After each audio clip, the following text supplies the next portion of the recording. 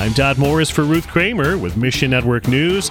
Life for women in Afghanistan has gone from bad to worse, but they're finding hope in unlikely places. And is the tide about to turn for Haiti? Find your place in these stories and more right now on Mission Network News. The United States extends temporary legal status to thousands of Afghan refugees.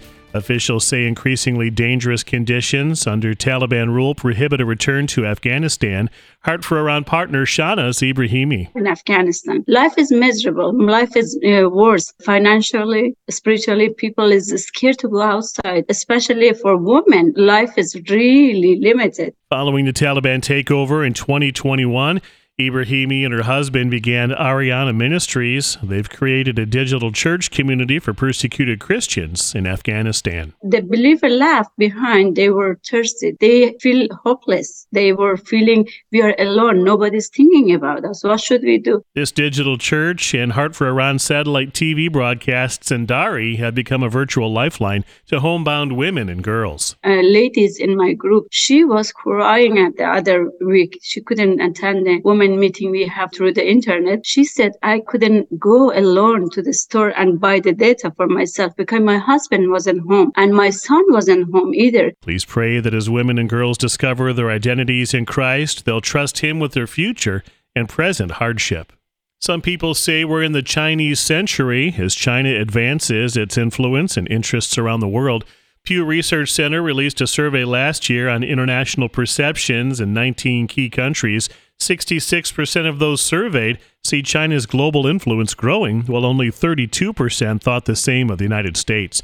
Kurt Rovenstein with Bibles for China. Whether we like it or not, China has an incredible amount of influence in the world. They're leading the world in trade. You know, when you import and export around the world, there are initiatives that they have instituted that are giving them influence in places that other nations are losing influence. This also makes China a key nation where biblical impact has lasting echoes worldwide.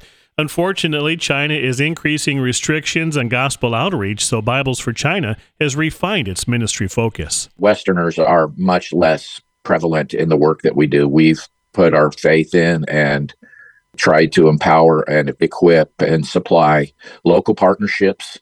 We're still distributing Bibles at a very good clip through the partnerships that we have through the registered church. Please pray for China to become a platform for Christ's message of salvation to the world.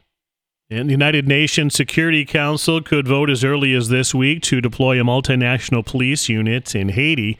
Led by Kenya and supported by United States Logistics, the deployment would seek to end gang control of the nation. Earlier this month, the U.S. Embassy urged all remaining Americans to leave Haiti as quickly as possible. Rosalinda Hart of For Haiti with Love. I've taken over the mission work because of all the Americans leaving, and there's no short-term missions anymore. People are afraid to go down there. Months of chaos in the capital have exacerbated Haiti's food crisis. People can't afford it. Food was coming from the Dominican Republic, and now the borders are totally closed.